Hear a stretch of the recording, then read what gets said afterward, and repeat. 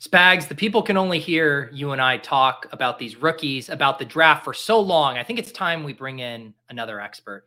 It's time to bring in the big guns. NBC's Kyle Dvorchak coming on here. He just did a mock draft for NBC Sports Edge, so he's going to bring that good intel. The combine is going on. The rookies are going to be talked about. So let's hit it right after this very short intro.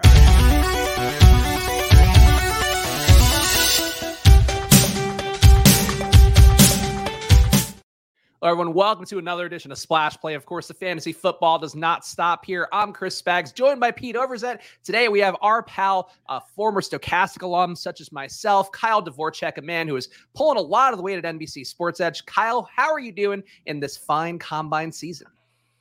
Yeah, week 18 rolls around. We're in the playoffs. There are fewer games. I'm like finally getting some time off. I'm just gonna kick back and chill.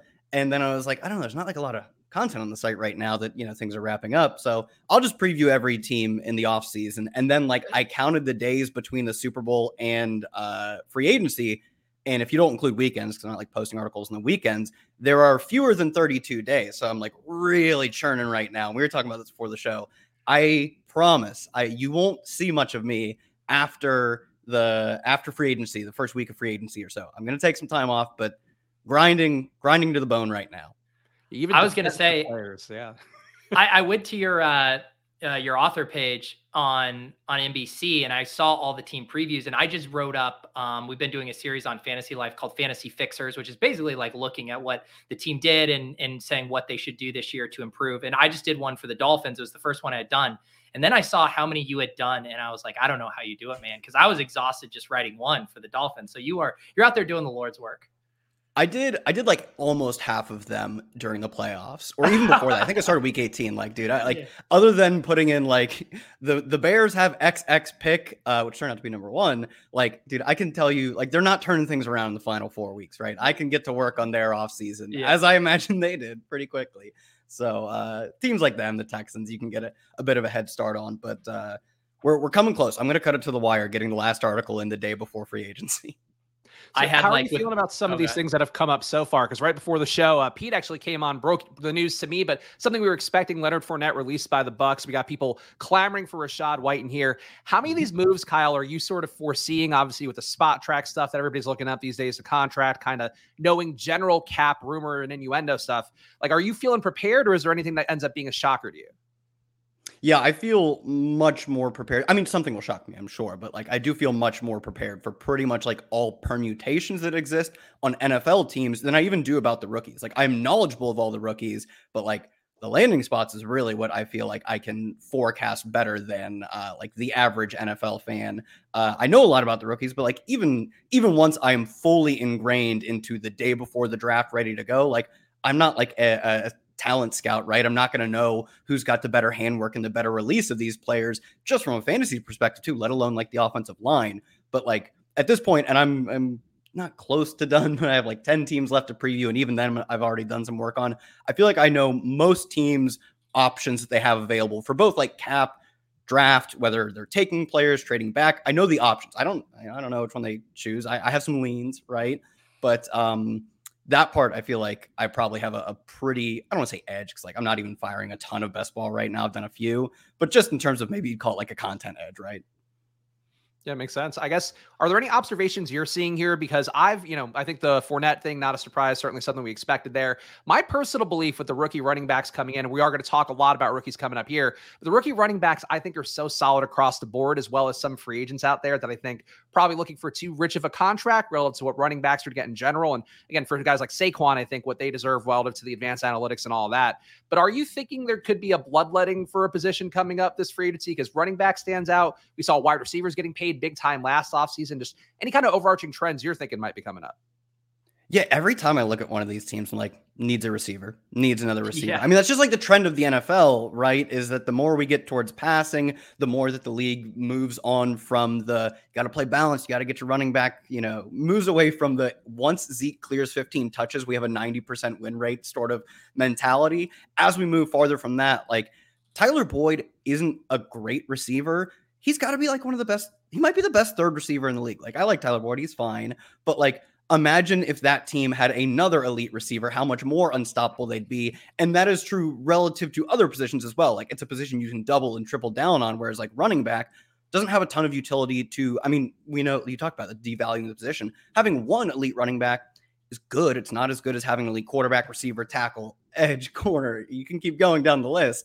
Having a second elite receiver is so much more valuable than having even the first elite running back, let alone the second, etc. So every single team I preview, I'm like, you know what this team needs? Like third receiver, second receiver, even a lot of teams need first receivers, but that is the need I find. Like, I think you could strongly argue almost every team needs. It's funny you say that too, because like I said, I was doing the Dolphins write-up, and one of the things I wrote about, it's like, yeah, they have these two superstar wide receivers, and yet if they let Mike Gesicki walk in free agency, like I'm not trusting Cedric Wilson out there. I was like, they have to find that third guy. And you look at all of the teams who made it deep into the playoffs. Sure, the Chiefs didn't have like a core like top three, but they were trying their hearts out to find that guy. But the Dallas Goedert, the Brandon Ayuk, the Tyler Boyd, like you said, like that playmaker is now almost table stakes to being like a legit, superstar team.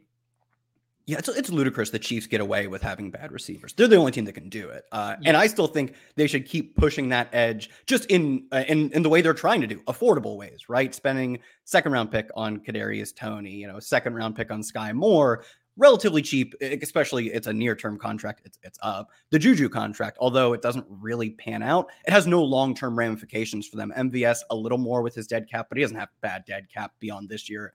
It's not even that bad this year, I don't think. So Chiefs, like, man, that is a steal that they can both win a Super Bowl and trade away Tyreek Hill in the same 12-month span. They're legit the only team that can afford that. We even see like Josh Allen's probably the second best quarterback, give or take.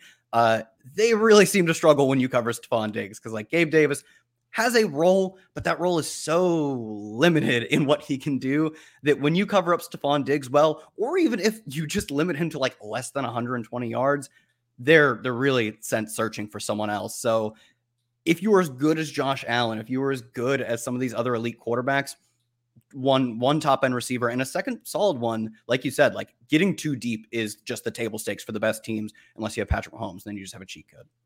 So how do you look at the rookies coming in here? Because I'm going to pull up your mock draft. Actually, I'll drop the link in the chat as well if you guys want to check it out, because Kyle clearly did a lot of work here prepping this one. We want to make sure get all the clicks over at NBC Sports Edge to check it out. But are you finding it tough to compare some of these rookies to different situations where I know for me, like I kind of default to the analogy of, if this tight end lands on the Bengals and is the Hayden Hurst replacement, they're going to be great. If this running back ends up on the Bills or the Cowboys and they don't bring back Pollard, don't bring back Zeke, they're going to look great. How situational do you view some of these spots? Because obviously there are guys like Bijan Robinson, incredibly talented, I think. Smith and Jigba, you could kind of dig him for this year, but incredibly talented based on the advanced metrics and all that. Like, how do you view these guys, and how important is the situation relative to the players' individual talents? I think I think it does almost objectively depend on the position. Like we see receivers have so much more control over their own production. Their talent has a much higher correlation to the output, both in a real life and a fantasy sense. Whereas for running back, like I do think that one talent still matters, right? I still think Bijan is like the second or third best running back prospect over the past like 6 or 7 years, something like that. That matters. But as soon as you start to work your way down the ladder, I think the situation and just the ability to earn touches out of the gate matters much more for running backs. Whereas receivers, like if we see the Dolphins take a receiver, they don't have a first round pick. So if they take second or third, that dude is almost certainly talented enough to play ahead of Trent Sherfield instantly, right? But with running back, it's just so much of how the opportunity end up being doled out and what kinds of opportunities there too. Like I think Bijan would have real life NFL success with the Eagles to a disgusting degree. They also have the best and most efficient scoring quarterback at running, like almost ever. Like he has almost more red zone work in a single season than any other quarterback of the past 20 some years, like back to like where I can scrape data for like red zone carries. He's like the most used quarterback in the red zone. He'd run for like 5.5 yards a carry 250 times, might only score like 5 or 6 touchdowns. We know mobile quarterbacks don't also throw to their running backs as much. So I love the Eagles as a real life landing spot. I don't think you should draft running back top 10 first round is iffy. He'd have so much success there, but I don't know how much that translates to fantasy success. I think you can kind of make the same argument for a team like the Bills, where they're just not going, even if they have a good running back, I think philosophically they won't run the ball that much. And they have another quarterback who will soak up touchdowns at the 1-5 yard line. So that was going to be my question for you of where do you think Bijan will go? Like a pick range, give me a 5-pick range. And where do you think he should go? Like if you were the GM for every single team and got to make each one of these picks, where would be your tipping point where you would efficiently select Bijan? I think he'll go higher than I have him. I have him 27. I struggled to find a spot ahead of him. I think his ceiling probably is like 10-ish to the Eagles. Eagles are a very smart organization, generally believed to be one of the most analytics forward organizations. I don't think they'll do it. And I wouldn't do it at 10. I think efficient is probably back end of the first round. And it's so much of like how likely I think his distribution is to be good. Like, I don't know if he'll be the best running back in the league, but I can tell you he will provide something, very likely provide something above average versus other running backs. And I think having a tight distribution that is positive is probably worth taking in the first round. Late first round, I think where I have him is like maybe the ceiling of efficient drafting. And I don't think this is the strongest draft class either, so maybe that helps a little bit. But I think I have him like the ceiling of efficient drafting, and I just it just fell that way. I think he probably the next time I do a mock will find himself somewhere between like 10 to 15 or maybe 15 to 20 if I had to pick a range. And you didn't account for trades with this at all, right? Because I think that's one thing where it feels like there's different rules for the mock drafts out there where some of them account for trades and they could send guys wherever. But I feel like the way you did it is the pure way if you're going to run a mock draft where just teams have to sit where they are. And if trades happen, they happen. Yeah, I think as we get closer, I might start projecting trades because like at the time I wrote this and still now, it's totally possible that the Bears sit with Justin Fields at number 1. I think it's maybe like a 5% outcome, right? But there are a lot of small minority outcomes that you just have to pick one at some point because no specific outcome is super likely. So without any more information, I didn't want to go too crazy. But the next time, they don't seem the most sold on Fields, but I still think the most likely outcome is like either trade to 2 so the Texans get whoever they want and probably trade back again, or number 4, Indianapolis is like maybe even more likely than the Texans to go up to 1. Also, obviously, to get a quarterback. So do you want to talk about the QBs, Pete? Because I'm curious where some of these spots might go. I think as Kyle talked about here, the Bears have given about as strong of a cosign, I guess, as they're going to give to Justin Fields. Rumors out there, they're now officially marketing the pick out there. So the one spot, Pete, seems like a key decision point here. Do we want to try and guess who goes number 1 at QB and I guess who's going to trade up? Yeah, I mean, it does seem like Bryce Young is kind of the guy who's going to be number 1. I think what's really fun right now is all of this Anthony Richardson. He's now tied with Will Levis at plus 700 to even be the first off the board. Just looking at the betting markets, Bryce Young minus 145 to be the first overall pick, CJ Stroud plus 350, and then Levis and Richardson at plus 700. So it does seem like we're starting to get a little bit of a consensus up top with Anthony Richardson being kind of like the dark horse late charger.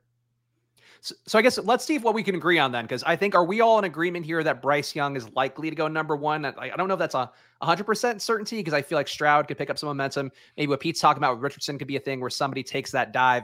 But I feel like Bryce seems like the most complete prospect at QB. So Kyle, do you think he's pretty much a shoo-in to be the first QB off the board? Yeah, I don't think a shoo-in. I think definitely like a over 50% chance. I generally agree with where the books have him at like minus 130, 140, something in that range. But like it's so difficult to tell for sure. Cause I think if you pulled every single GM, he'd come in as the number 1.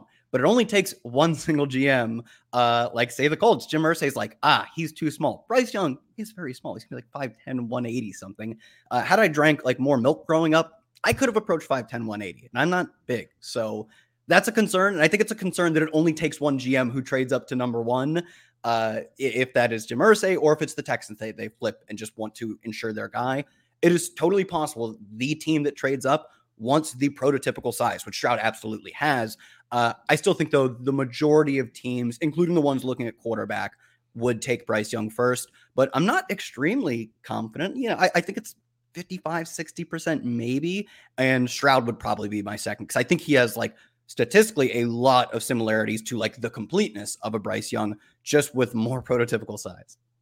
So you've got Stroud going to the Colts then. I think Bryce Young goes to the Texans just as that guy who can be the face of the franchise guy, high character guy. I think will probably matter for them as well. But I think Stroud's a little more fluid where I personally believe Stroud's best fit is the Raiders. Like, I think he's a pure pocket passer, a guy who was really great at pretty much every level, throwing the ball under 10 yards, throwing the ball deep, throwing the ball, like, not a great rusher. I think people sometimes get spooked by the idea of like, oh, he's not Justin Fields, he can't run the ball, but he is such a better pocket passer that I think an offense where you have kind of a dedicated wide receiver one, hopefully a coach in McDaniels who can get the most out of him there.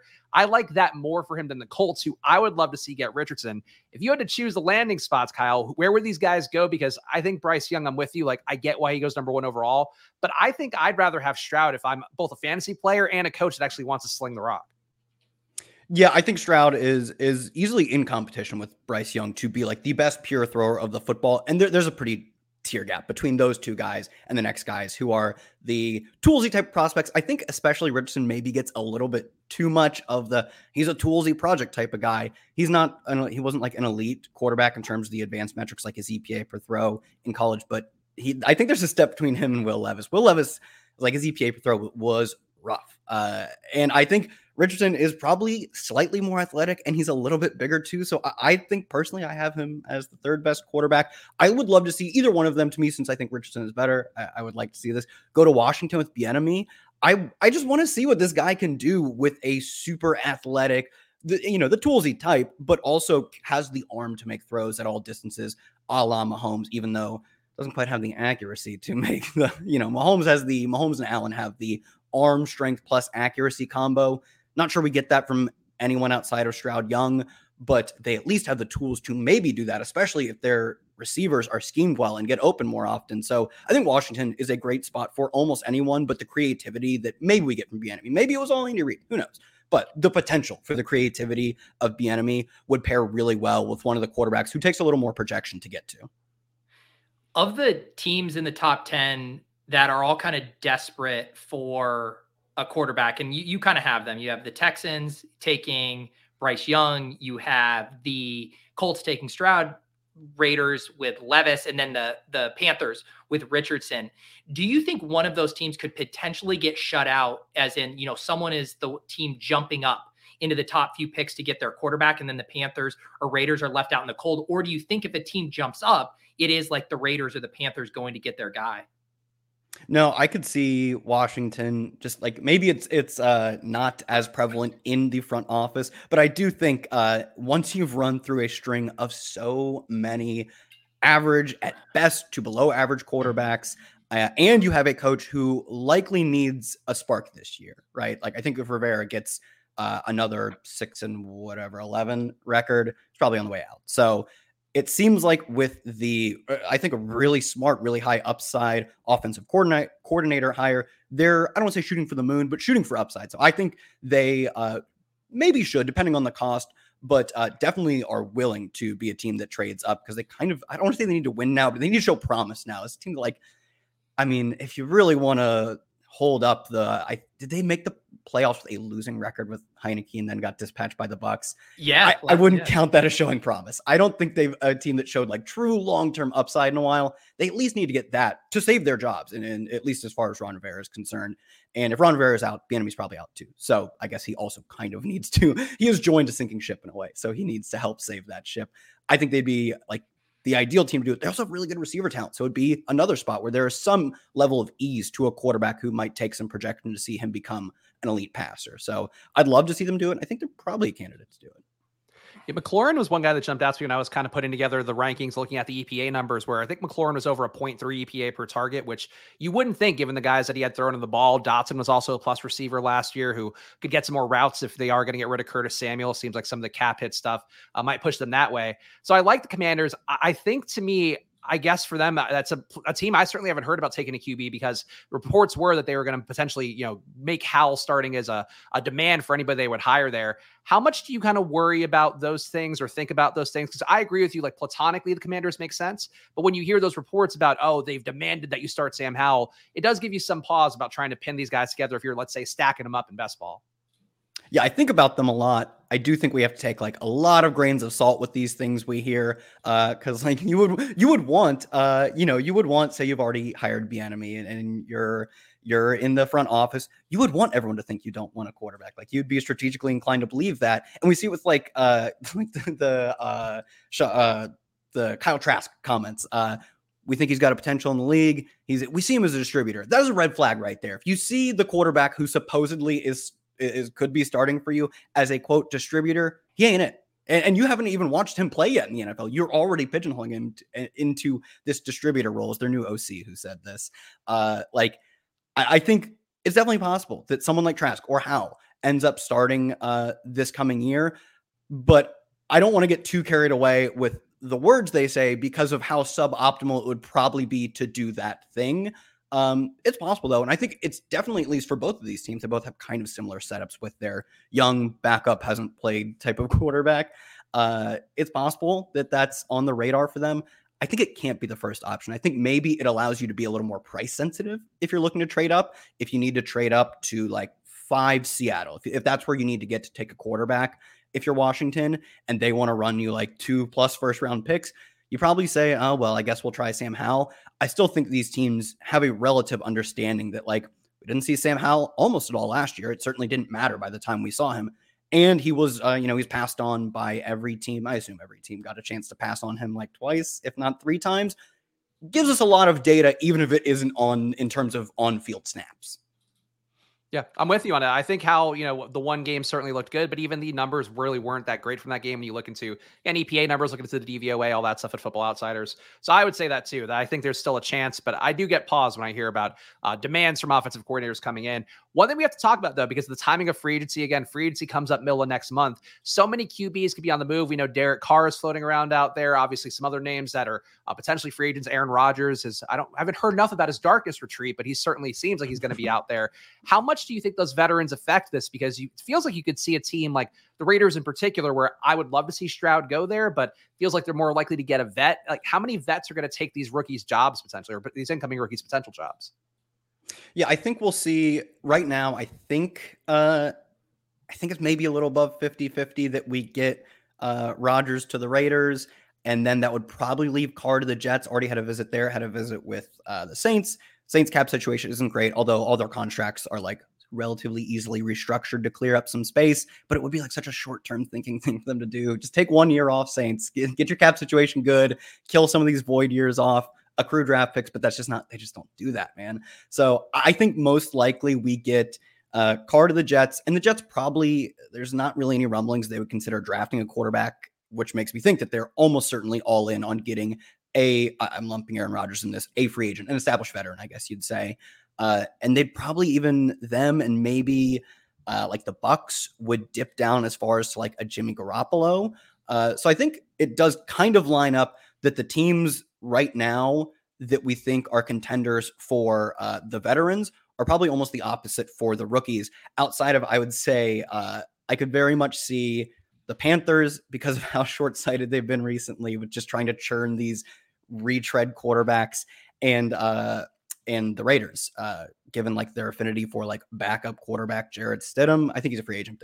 No one's gonna bid them on Jarrett Stidham. Those are two teams that I think are tweeners, where they could go for the short-term satisfaction of a veteran who's probably not that good, or they could, if the draft falls to them, they consider themselves flexible. I don't really think you should consider, we've got Jimmy Garoppolo on the table as flexibility, but they probably do. They probably do think that way. So I think there are teams that could go both ways. Teams like the Colts, literally, I think it was Irsay with Ballard on, Chris Ballard on, whatever their postseason wrap-up type of conference. He said specifically something about getting a good young quarterback in there. Like, they've already made their decision on drafting a quarterback. It's so transparent. Irsay said it. So they're a team that, even though we've seen them go veteran in the past, they've literally told us they're going quarterback. Pete, do you have any thoughts about the free agent QBs? And I guess one that could go there, because Carolina is one that I think Kyle just mentioned there that I've kind of felt like they could go free agency instead. And I think people keep pinning Anthony Richardson to him. I think it's possible Richardson goes to the Colts at 4 and then somebody trades up for Stroud and kind of upsets the structure there. But free agent QB wise, Pete, is there anybody that stands out to you as being a guy that's kind of tailor made to take one of these spots? Yeah, I don't know. I just feel like they've been kind of burned with the free agent quarterback route. They did draft Matt Corral, and I think they might want to see what they have in him a little bit. So I don't know. They don't strike me necessarily as a team that's going to go out and try to do another stopgap thing. It does feel like they're kind of rebuilding, right? Ever since they traded away CMC, kind of signaling, hey, we want to build this from the ground up in a smart way. I do feel like they would rather find a franchise quarterback via the draft. And because they have a fresh new coaching staff, like you don't have the sort of Ron Rivera worry that like, even if this rookie pans out over a 3 to 4 year span, if I'm Rivera, I'm not awfully concerned or I'm not awfully excited if my rookie quarterback really struggles in year 1, but he breaks out in year 3, like a la Josh Allen. You don't make it to year 3 if he's truly bad. Like if they take Richardson and he just isn't good as a rookie, he doesn't make it past this year probably. Whereas like Reich and company actually have like start from scratch. You're okay losing this year with a rookie quarterback because it's in the best long-term interest of you and the team. Your incentives are aligned essentially, right? Any franchise's incentive should be like maximize Super Bowls over whatever window you want to call it. Whereas a coach, especially on the hot seat, would be like, win this year. That is my prime objective, regardless of how it's accomplished. Where at least with the Panthers, though they have been like, I'll call it short-sighted. They've been short-sighted in the past. The coaching staff and the front office probably have their objectives as closely as aligned as you can just because of the way the reset timed out. Yeah, I think that makes sense. So I guess let's to close the loop on the QBs, and let's go around the horn here, and we'll kind of do best ideal landing spot for these guys. So we talked about Bryce Young. Potentially, it seems like going to be the guy who will be the top QB taken. So Kyle, you could pick one team for Bryce Young. Which team do you pick? I think it'd be pretty good with the Colts. I think like they in the past have been looking for the pocket presence type of guy. I mean, going up, like there is nothing but pocket presence with Matt Ryan in that he does not offer anything outside of the pocket. Same could be said when they got Phillip Rivers. They have a little bit of a expensive aging line, but still I think good at this point. Potentially good receivers, especially if we keep seeing like Pittman was pretty good last year and his quarterback's terrible. So I think, and run game should be good. I don't think it's the biggest help to have a good run game. Certainly can't hurt though. So I think that'd be a good spot for them. I could see them going with the most upside, if you want to call it that, with like a Richardson type. It's totally possible. But I think the Colts is just generally a good landing spot for most quarterbacks. Pete, how about you? Where does Bryce Young go? Is it where he goes or what we think would be ultimately what the best you would like to see for him that's in the realm of general possibility? Yeah. Yeah, I do. I don't know. I can get excited about the Texans, right? Because I know that sounds crazy, but if they use their next pick on one of these impact wide receivers, and Kyle has them taking a wide receiver, Quentin Johnson, I think someone like Nico Collins is perfectly suited to be like a wide receiver too. I kind of was impressed what I saw from him at the end. So I can kind of get on board with the Texans doing like the poor man's Jags thing, where they start to turn around the franchise, Dameon Pierce as a lead running back. So I think we all have the like gross stench of the Texans when that name comes up, but I feel like things could get turned around quickly for them. So I don't actually hate that spot for him. Yeah, I'm with you on the Texans. I think that would be my spot for Bryce Young. I think DeMeco Ryans coming in as the head coach, like that defense is going to be better just to kind of here's his sheer force of will, in addition to actually, bringing, I think, some of the Niners staff offensively. And I think that's where Bryce Young kind of excels in this draft. He's not going to kill you. And I think if you're going to have a good defense, you're going to be a defense forward team, I think having the guy who's not going to kill you is probably a positive. He's mobile enough. Like he kind of be, I guess, a short Trey Lance with a better pedigree coming from Bama. So I think there's some ways for Bryce Young to make a lot of sense for the Texans and just be that guy who could sell tickets and be the face of the billboard. Like it kind of matters if you're Houston at this point. So I would say that for him. CJ Stroud, though, Pete, that's a guy we talked about a little bit, traditional pocket passer, big bodied guy. He's on the thumbnail picking a hat with Kyle leering on kind of enthusiastically like a Mortal Kombat head hopping in. So where does CJ Stroud go for you, Pete? I'll mix it up, and I'll avoid a chalk situation or chalk pick. I'll say the Atlanta Falcons, who just released Marcus Mariota today. They still get a little spooked about Desmond Ridder. They make some moves. They go up and get their pocket passer, and our guys Drake London and Kyle Pitts are finally unleashed. Wow. They would just make him run 20 times a game. That's what they would do instead. Kyle, CJ Stroud, where's your dream spot for him? I'll double down on Pete's Falcons takes. I think the Falcons, we give them a really bad rap for running a ton, playing slow and exciting football, and they deserve some of the discredit. But like last year, their EPA on passes and runs was almost identical. I think runs was, by 100th of a expected point was actually better than their passing. So like when those two things are truly equal, we probably shouldn't pick on them as much for running the football a ton. When your defense is terrible, you probably do just want to slow games down. And in the ways in which they passed, they're pretty smart about it. Like they were one of the highest consistent. I think they were the highest play action rate team.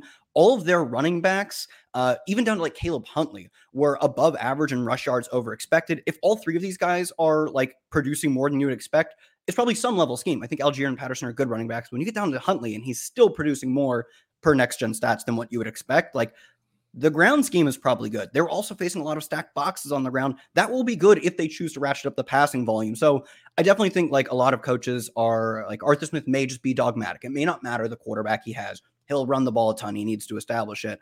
But if he has a little bit of leniency, say he saw Marcus Mariota throw the ball and said, no, I'm good. Don't need to see any more of that. Clearly, it's probably true since they cut him. And he decides that when he gets a good quarterback, he is going to air it out more. Like that could be really successful. So I especially think for like one of the more established, one of the ones we are more confident can pass the ball well. I think this could actually be a good spot if Arthur Smith opens it up, and he might. He had reasons to not open it up in the past, so there's potential here. Okay, I like you guys going that way. I will go against my Raiders choice. I still think that's the nicest one for Stroud in terms of being able to step in, have some targets. What if instead of re-signing Geno rather for Seattle, which has been kind of the thing everybody's expecting, he'll get franchise tagged, he'll re-sign. What if they let him go and take CJ Stroud instead? And we basically have Stroud doing his, I would say, a long-term better version of Geno there. And maybe I have the axe to grind a little bit. Obviously wanted Drew Lock to start last year, wanted to see him get that shot. But I think if you're going to draft a QB here, like the guys who can kind of be better versions of Geno are probably CJ Stroud. And if you want to take a guy who's going to be 25, Hendon Hooker later in the draft. But I think relative to what Seattle does, like I'd love to see Stroud in that offense. I think there's some legs there. Walker at running back, obviously great weapons. I think that Stroud could have his best success maybe in Seattle.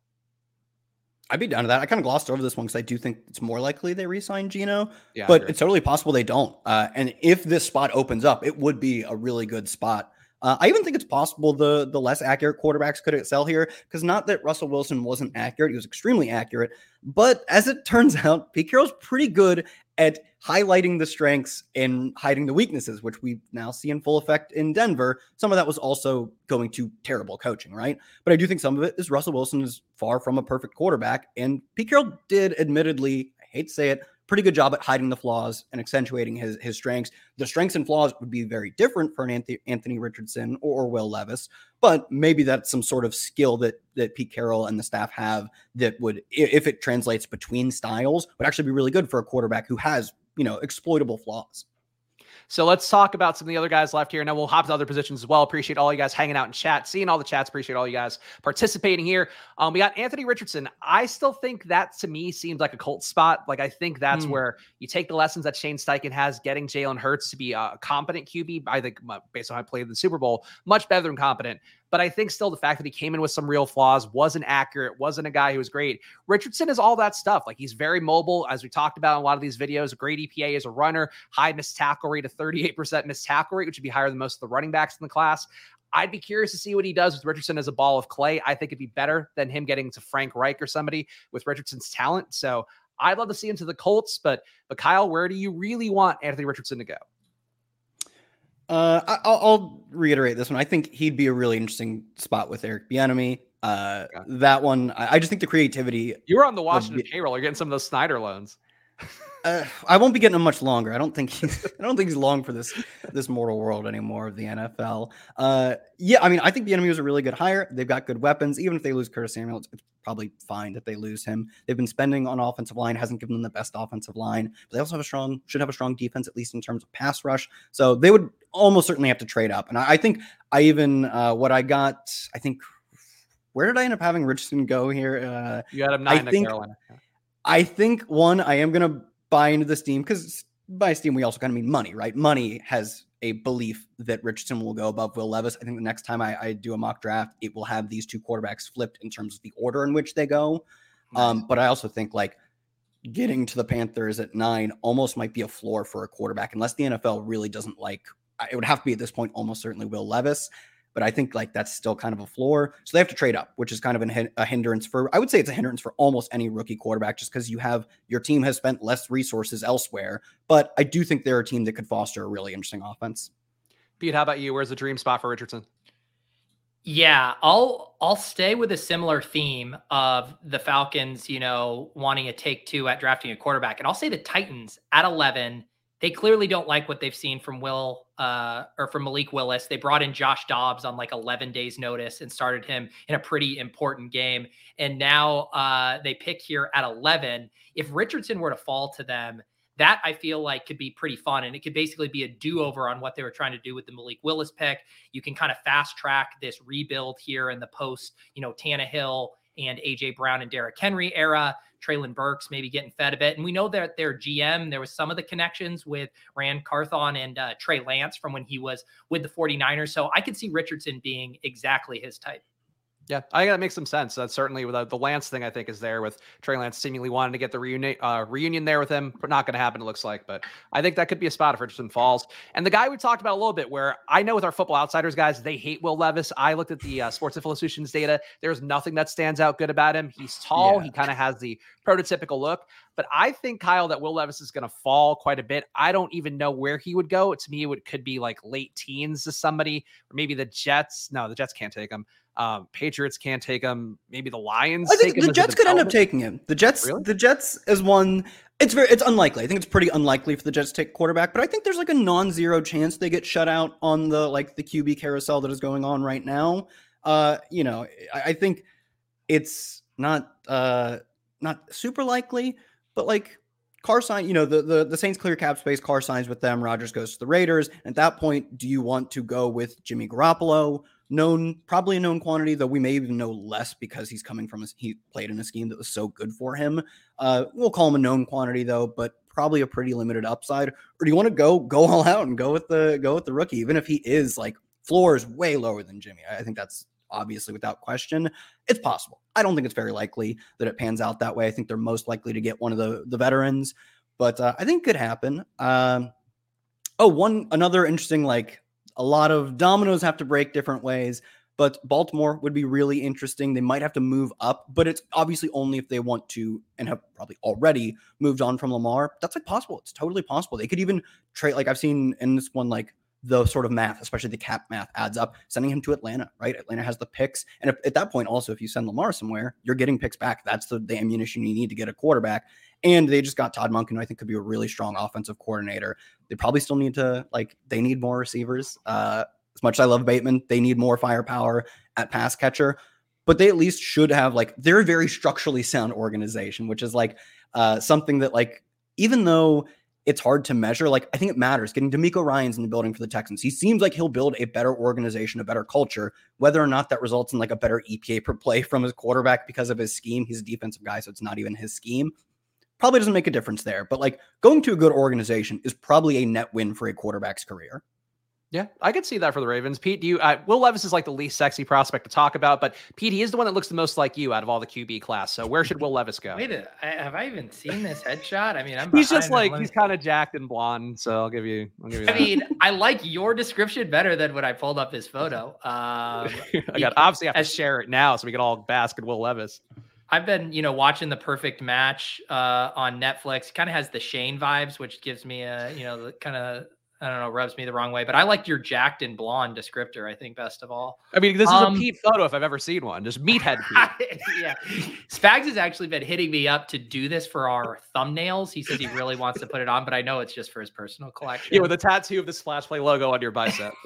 Yes, I am excited to unveil that. Yeah, I do think, man, he's the one where for some reason I just have a hard time getting super excited about him. But I do think the Raiders, if they kind of miss out on one of those free agent ones, it does seem likely that he'll go there and do whatever, they want to continue to do with their vanilla offense. Yeah, not the most exciting name, but some of the receivers are going to be pretty exciting. But I got a pander right now, guys. If you were watching for the first time, or if you just haven't hit the subscribe button before, please subscribe to Splash Play. Hit the like button. Whenever we have a third person on, Kyle, the GIF is over your face now, and I apologize for that. I need that. That's right. I was drinking coffee, so you cover up me like consuming on live. Yeah, if you want to do bunny ears for the GIF, you can do that as well. But please subscribe to Splash Play. Of course, as we talked about here, the fantasy football goes on all year long. Drafts every Friday as well. Lots of stuff coming up for me and Pete. And Pete doing guest booking. Great guests like Kyle here. So make sure to come back around. And Kyle, give people your plugs too real fast, because obviously you got Kyle Tweets here on Twitter. You're a prolific tweeter out there, an XFL fan. You do all the stuff that I personally enjoy seeing in my feed. Prolific tweeter is all I could ask for. And I tweet out almost everything, or retweet if it comes from one of the company accounts, everything I do. So Kyle Tweets here pretty much gets you covered. But you can check out the the NBC Sports, or I guess the Roto World Football Show, or check me out on NBC Sports. I have like 14 or 15 of these off-season team previews already out, and I think they're coming out like 2 a day now. Yeah, if you see Kyle's byline, you know you're in good hands. One thing I recently learned about Kyle, I was listening to him on Neil Orfield's High Stakes podcast, and I didn't realize that you were such a prolific live final and qualifier EV chaser. That was kind of new to me. Yeah, if the contest isn't going to fill, there's a decent chance you'll find me in it. Yeah, well, I won the only live final they didn't do live because it was during the COVID year, the hockey live final. But yeah, no, grinding that too, like 9:55 a.m. CS:GO slate. I don't know. Someone's Stokastic has projections for it, so we'll fire him up. That's what I was going to say. That's how you could tell that Kyle is a Stokastic alum, is that like we have so many guys who've been on the staff or formerly on the staff, like Kyle and I, who like will play any sport at all of those projections just because oh, if I fade this ownership play and then take this other guy from the same stack, like it all works out. And I feel like that's one thing I really do admire about you, Kyle, is that out of all the fantasy football guys out there in mainstream spots, you are the one grinding CS:GO at 9:30 in the morning. That matters. That matters for your money. I will say, yeah, Stokastic does make it tempting, because I remember it was during the pandemic too, when there was the iRacing contest. Mm-hmm. And basically the way it worked was they wouldn't determine the order until like 20 to 30 minutes before. And Alex was like one of the only people who would update the projections in time. Yep. So if you just waited to make your lineups like the 20 minutes before, there's like this massive edge. I'm like, why the fuck am I playing iRacing? But yeah, Stokastic will pump out those projections for you. Yeah, and they'll always be good. That's what matters. And speaking of always be good, this mock draft here that you've got going, Kyle, you do have, in fact, a man that I believe should be the top receiver on the board. Initially, betting markets had him being number 3 off the board. A lot of steam behind Jordan Addison. I think probably one of the most prominent NIL guys in terms of just getting promoted a lot by USC out there. But Quentin Johnston, kind of a rare trait in terms of this receiver class, where he is a big-bodied guy who can be outside, can be productive, misses tackles at a high rate. Played pretty well despite, I would say, middling talent at QB, throwing him the ball. So Quentin Johnston, I'm with you on this one. I think you could see him be a key part of a Texans rebuild, again, with them having those 2 draft picks. So I love your mock of him here, but how do you feel about Quentin Johnston's prospects coming in if he does go to the Texans with one of these rookie QBs? Yeah, I think he probably has like maybe a slightly wider distribution than someone like Jordan Addison, who like by all accounts can be like quarterback's best friend, wins in all areas, but isn't going to run like 4.31 or whatever, right? Whereas like Johnston has like legit track speed. And some teams, it's like I said, only one team needs to say, if you're this big, which he is going to be big and fast, if you're this big and this fast, we will take you top 10. Like there are probably teams that at least weigh just the size speed combo heavily enough to push him ahead of someone like Addison. Are those the teams picking in the top 10? It's difficult to say, but I do think both in his draft capital, probably in real life too, has one of like the wider distributions because he has such a unique physical skill set. And I think like if you're the Texans at 12, it's perfectly fine to take like a high upside shot. Like I have it written here. They're probably moving on from Brandon Cooks. Like I think you literally tweeted like stuff about like, oh, great career in Houston or whatever. Like not, I'm going to be on a different team this time next year after week 18, but is basically what he tweeted about. So I think Johnson, I don't know if I know for a fact he won't be everyone's number 1. I actually have JSN number 1. Like the guys who produce at such a young age with such strong competition so efficiently, like those guys kind of look like superstars. But I do think it's a good class to have to just take best player available almost, because like there are good arguments for JSN 1, good for Quentin Johnston, Jordan Addison, perfectly fine. Like all these guys are strong prospects. There's just not one that is clearly the best. Yeah, I think that's a fair one. Pete, how are you feeling about this matchup? Because I actually would say if we're going to pick a spot for Johnston, I think a Texans is kind of the best spot for him where you know he's going to get some target share. You know he's going to come in and be used and schemed the right way, kind of the stuff we've feared with some other rookies in the past. But where would you want Johnston to go based on what you know of him as a guy who could be this big-bodied, I guess DeAndre Hopkins type? Yeah, it's interesting, like Kyle said too, where it doesn't seem like any of these guys are really separating as a prospect. So like in an ideal world, you'd probably trade back a little bit, accumulate some assets, and then get the second or third guy if we're saying that's, a bit of a flat tier there. I do think going to the Texans, if they get that franchise quarterback, which they should, makes a ton of sense. I honestly think too, like one more spot, like if the Jets decided to just keep beefing up too, like if they were able to get Rodgers and then select another wide receiver, and the same thing we've been talking about, it's like, oh, well, why would you select him? You already have Garrett Wilson and Elijah Moore. And it's like, no, always add weapons, keep adding, keep adding, keep adding. I think that could be like a sneaky fun spot as well, that would be determined, kind of by free agency. Yeah, I think that's a good one. What do you think about the Jets here, Kyle? I mean, do you see them potentially taking a receiver? Because there are enough guys here. It's certainly a lot of slot guys to go around where Elijah Moore is probably playing next year. But do you think they could potentially add a weapon? Yeah, I think look, I was as big of Elijah Moore fan as they come whenever he came out of college. But like guys who are as little production through 2 years as him, like they typically just don't pan out. The career arc doesn't look great for him. I still think there's some hope. But like, like Pete's saying, going back to what we said, like hope at number 2 is not a strong strategy. Like you need to be like, oh man, I hope we have 2 solid receivers. If someone steps up at 3, we're elite. If no one steps up, that's the table stakes. Right. And like you need Elijah Moore to take steps forward. He needs to be more efficient.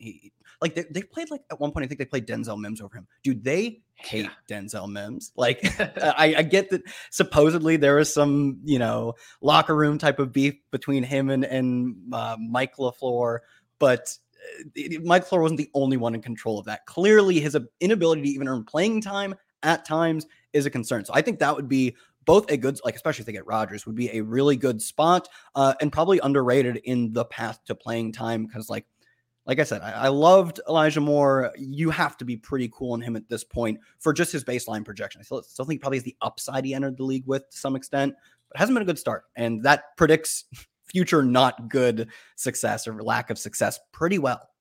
Yeah, I think that's a fair way to look at it. And certainly Elijah Moore, a guy that people will continue to treat as though he's a star because that's what he get drafted at last year. And I think that's certainly something that does make people tend to overvalue these guys a little bit. Jordan Addison, though, he was a guy that coming into the draft process, I really wanted to fall in love with. Again, he's a USC guy. I know playing at Pitt with Kenny Pickett the year before that also looked really good. I worry about the size. I worry about the fact that he doesn't really feel like an outside guy relative to that size. And I think that's something where he's been okay versus press coverage from what I've seen in some of the advanced analytics, but it definitely doesn't jump out like a Drake London did in the past. So Addison, I think, kind of has a narrow window, Kyle, where I'm not sure where he would go to be the best fit. I feel like a Bills would make sense again or maybe if the Bengals were to cut Tyler Boyd, maybe he could be that wide receiver 3 we talked about earlier. But is this Packers Addison matchup you have here on the mock draft, is that where you'd like to see him go? Probably not. Although, like, I kind of fall in line with you where, like, I don't have Addison as my top player. I probably would have him 3rd. I think I also like Quentin Johnson more. But also, he's a solid prospect, and I also respect the market considering him as maybe the number 1. But I don't think Green Bay would be a great landing spot for, like, fantasy outlook. He would amass a ton of targets, which would be great because they have just no receiving talent. But, like, when you see a guy like Jordan Love who enters the league and then doesn't play forever, it's a pretty good sign he's not that great. Like, obviously, he had Aaron Rodgers ahead of him, but the team and Aaron Rodgers seemingly hate each other every offseason, and they were willing to push through that hate with money as well, a lot of money to not play Jordan Love. That seemed to be the goal. If you are at odds with your starting quarterback, Aaron Rodgers, he wants a lot of money and you still capitulate. Like, it's just the odds are Jordan Love isn't very good, and that would not be good for a rookie receiver. The upside would maybe be that they'd be possibly in a really good position to get a quarterback next year, which at that point you're only 2 years into your career and you've got potentially a good young quarterback. But then again, like, is that quarterback good that year? Does it take longer? You may be pushing the window out for Jordan Addison to find himself on a good offense years and years and years, where, like, he doesn't make it to the Bills, but man, that's actually such a cool spot. They're a team, Eagles are a team that, like, at the back end of these drafts, some receiver who is not as like talented prospect wise as Addison Johnston, Jackson Smith-Njigba. Someone who's probably not thought of as talented may end up outproducing them because he gets to be the Chiefs like wide receiver 1/2. Kelsey's really the wide receiver 1, but their number 1 actual wide receiver. He gets to play with Jalen Hurts, something like that. Like some guy is going to make it to them. I actually have the Eagles taking Josh Downs. That's going to be a spot that just blows people away. Pete, how are you with Addison? I feel like he's one of those guys that you probably hear the name of the most just from casually observing college football. But do you have a team matchup that you'd like to see him go to? Yeah, I mean, from a team spot, I love it for the Packers, right? Too. I mean, they were giving targets to Randall Cobb, like out of the slot at a point last year. And so when you have those quarterbacks that are a little shaky, where you're not sure, like, can this guy actually be elite? What do? You surround them with so many weapons that it can mask things. So adding a guy to the Christian Watson and Romeo Doubs continue to stock that bucket makes sense. Right there in the mix though, too, the Patriots at 14, right? They're probably going to lose Jakobi Meyers in free agency. They're going to need a slot guy. They're already really devoid of talent, even if Myers somehow stays. So, sliding in Addison as like a younger guy to play the slot for you, I think with Mac Jones, that makes a lot of sense. Yeah, they might be overhauling their entire wide receiver core because I think Parker is a potential cap casualty as well. So certainly some changes there. But Kyle, in classic Patriots fashion, you have them taking a cornerback here. Look at they also need talent at corner, and maybe, this is like not how they view it. But like you've got Mac Jones, just play for low scoring wins. Like he just probably isn't it. His receiving talent wasn't bad last year, and like Bailey Zappi looked as good as him. And that's like even with like Brady a lot of times, especially if you think about like the end of the Brady days, they were just doing the like complete short passes. We're going to win our way 20-17. And it's like a reason why we thought when Brady went to the Bucs, I don't know, does he still have it anymore? It's because they had invested like nothing successfully in receiver, and corner is also in need of theirs. Joey Porter would be a pretty good fit for them. And yeah, they're like the all-time, it's like them and the Packers, the all-time, like we don't draft for need. We just take like the best player available. They sometimes almost seemingly never are receivers. So we talked a little about Smith-Njigba. I think you have him here going to the Ravens. I wouldn't mind seeing him go to the Chargers with Keenan Allen, potentially a guy that could not be on the roster based on his cap hit. But there's a lot of slot guys here, Kyle, which has been kind of the theme that I've observed with the rookies, that it's just a lot of guys who are sub 6 feet, who are kind of fast, who didn't run the best route trees. Yeah. Are you in agreement? I think you're going to be, based on the fact you said Smith-Njigba would be your top receiver. He's a cut above these other guys, right? Like I think he should be going substantially ahead of Downs, substantially ahead of Flowers. Any other slot guys you can name that are going to be in this class, I think Smith-Njigba is a lot better based on EPA numbers from his healthy year are absolutely insane. But I think he's kind of getting treated a little bit unfairly because of being a pure slot guy. So are you with me that he is really a tier, maybe 2 tiers above the rest of these slot guys? Yeah, there's like totally, to me, and maybe the NFL doesn't view it this way. I think they will, given like you can look at betting markets and see he's clearly in that top 3 tier of receivers, which has kind of been established. But yeah, like he was just so elite, such a young age, and continued that all the way up to the point where he doesn't play almost at all last year. Like he played like 2 games or whatever, barely 2 games. But like from a young age, he earned targets with extreme competition for those targets and was efficient on them. Like that's what like the superstars look like as they make it to the NFL. And yeah, he probably doesn't have, he like literally doesn't have that like inside outside can do anything like Jamar Chase, Justin Jefferson type of profile. He's not terrible on the outside. He didn't play much on the outside, but he had a strong yards per route run when he did move out there. And if he was just soaking up like a la Keenan Allen, I would love. Chargers are such a good landing spot for a quarterback or for a wide receiver. Would be. I don't even care what kind of receiver it is. They could keep Keenan Allen for a year and add outside talent, because like it was clear like the Mike Williams jump ball style just did not fit with how Herbert was playing last year. Add a dude who can actually like create separation on the outside as opposed to a guy who's good at jump balls, but that's just not what Herbert or the offense is designed to do. Or cut Keenan Allen, add one of the many talented slot receivers in this draft and have them soak up targets right away and be more efficient on them. That's like one of the ideal landing spots. And there are scenarios in which outside, inside receiver, like separation, don't draft a jump ball guy. Like any sort of receiver can fit with them well, depending on how they choose to play it. So I think Smith-Njigba is clearly the best slot receiver. And Potentially, I think he is, but I think it's totally fair to say Johnston or Jordan Addison are better than him, but potentially the number one overall prospect at receiver, obviously. Pete, how do you feel about Smith-Njigba here? I know you've kind of been vocal about not loving his ADP in best ball right now in the 50 range, but still a guy that can kind of plug into a lot of different offenses. Where would you want to see him go, I guess, to justify that ADP right now? Yeah, and I mean, I've seen it with the mocks. If the Chargers somehow do lose Keenan, which sounds like it could be a possibility, that's obviously the perfect fit, right? Because he just slides right in there, has an elite quarterback, has an immediate day one role, would probably lead the team in targets right out of the gate too, just the way they don't seem to utilize Mike Williams as a true target hog that much. So yeah, and I do love the Ravens call as well. Another team where, especially if they penny up for Lamar Jackson, they are going to have to give him some weapons. There's some stats floating around how they are bottom in the league on money they've spent on offensive weapons, I think, over the past 3 years. So it is time to give Lamar Jackson some weapons, especially if they make that investment in giving him a long-term guaranteed contract that he wants. So I like that Ravens one too. And I think these days too, when people have seen what a Cooper Kupp, what an Amon-Ra St. Brown can do for your team, I feel like slot isn't so much a pejorative anymore. And I feel like so many teams are open to getting a guy like this. I mean, sure, maybe the Steelers don't take him because they already have Deontay Johnson and they feel they have that role locked down. But you could go through all of these, the Patriots, the Packers, the Commanders, all of these teams could use a guy like JSN. Yeah, I totally agree. Like the NFL, we're probably not there yet. And look, in an ideal world, every wide receiver is 6'5" and runs a 4.3 and just Calvin Johnson, right? But there aren't a lot of those players to come around. And arguably, this is the most important role of a receiver, is to get open and catch footballs and create yards. And that's something JSN is really good at. And the NFL is coming around to that, right? That you don't have to be 6'3", and you don't have to be able to win entirely on the outside.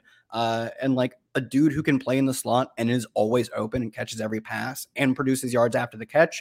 Sure, don't play him outside. Let him do that thing he is really good at, pretty much full time in the slot. So I think that the sort of trend over the past decade or so definitely helps JSN have like a shot at being the top receiver taken. I don't think he will be, but I think it's possible, and it's because the league is more open to his type.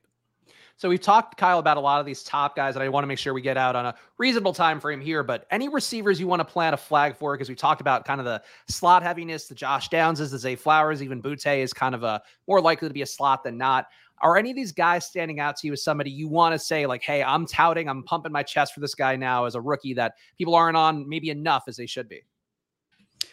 I don't know if I'm that confident in anyone, but I do really like Jalen Hyatt's game, and I have him in a spot to be great for him, right? Because like the Cowboys so desperately need a second receiver like Gallup. Like maybe wasn't fully recovered last year.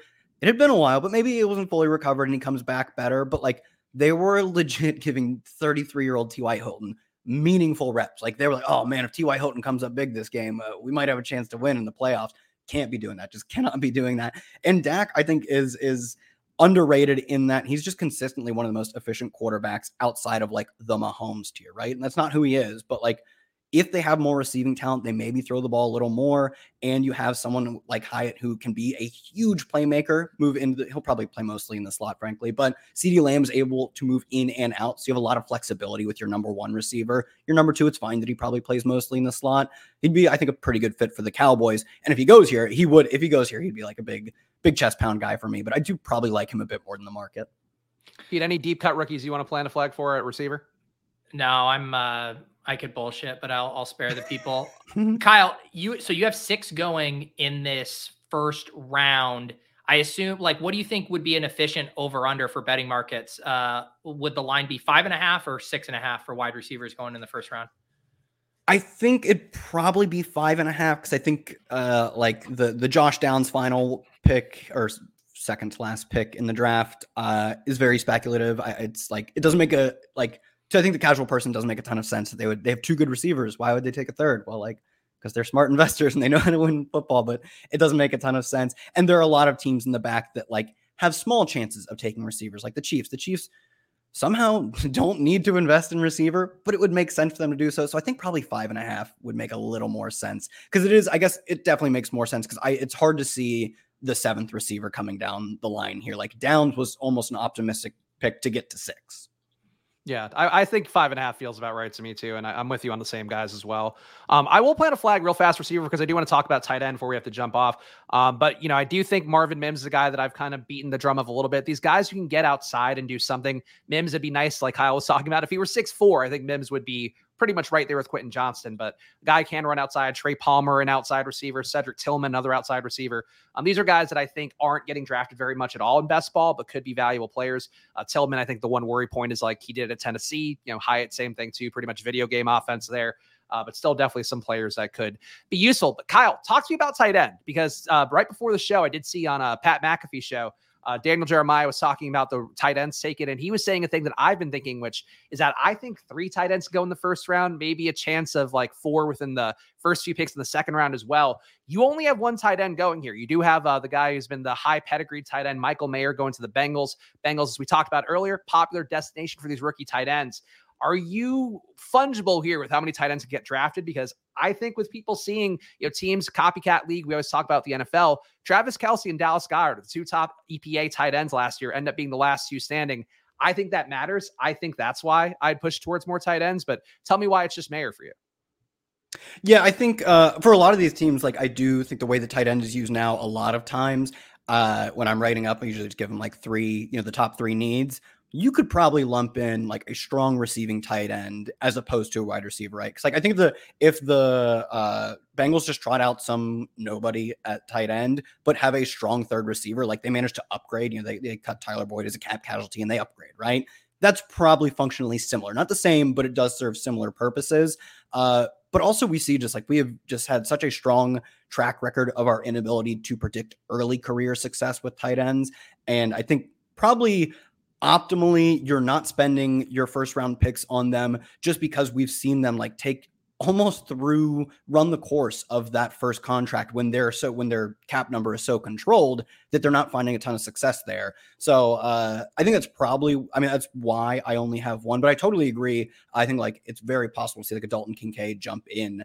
It's sort of like receiver where like you probably could just keep pushing your edge here, just play with more tight ends or rotate your tight ends for different skill sets. Like the Chiefs could take a tight end. Travis Kelce was like 35 or 6. And like, he is holding this passing attack together in terms of from the pass catching side, like Spider-Man holding the 2 sides of the crashing boat together. Like it is, I think they should probably keep like filtering in new receivers, but at some point they really need to find a replacement for Kelce. Doesn't seem like it's this year, but they're coming up on it. So I think I'd probably set it at 1.5. I'd be surprised if like 3 get in though. You heard it here first. Kyle Dvorak, not a Noah Gray fan. Poor Noah and Blake Bell feeling the slander today. Davis flipping a table somewhere in the distance. Davis Matic.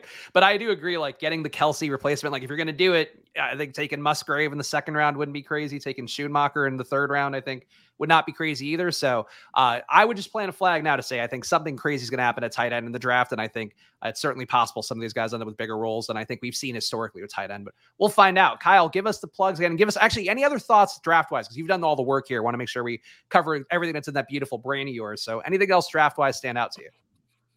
No, I think there's a lot of like really strong like day 2 candidates at running back. A lot of guys who had like really strong late career production, some who even went all the way through. And it's not in the first round mock, so it's not a big deal. I'd be shocked if we get more than 1 running back in the first round, but there are probably some fun landing spots to be had at the top of the second round. But no, if you follow me on Twitter, like I tweet this out, I'll tweet out all the stuff I got coming on. I'll probably run another mock after the combine when we get athletic measurements on some of these guys. So be on the lookout for that. There you go. Yeah, Kyle will be grinding. Follow Kyle at Kyle Tweets here. And of course, check out his work on NBC Sports Edge. Pete, what are your plugs coming up here? What are my plugs? Doing the club show with Andy and Clay after this, and then we'll be back tomorrow night for Ship Chasing. I assume we'll dive into this new rookies and sophomores contest that launched on Underdog. Pretty fun. Just like it sounds, only rookies and sophomores, 12 rounds, and some fun kind of positional scarcity dynamics with the quarterbacks specifically. So yeah, we'll probably dive into that tomorrow. And Pete and I will be back on Friday doing a best ball stream bright and early, or I guess not bright and early, midday around noonish time. So make sure to subscribe to the Splash Play channel. There we go. Covering up Kyle one more time on the way out. Hit the like button. Leave a comment down below. Of course, follow me at Chris Spags. Follow Pete at Peter Overzet. And follow Kyle at Kyle Tweets here. Be back with you guys again very soon. So enjoy your weeks. Enjoy the NFL Combine. We'll see you guys again soon. Bye.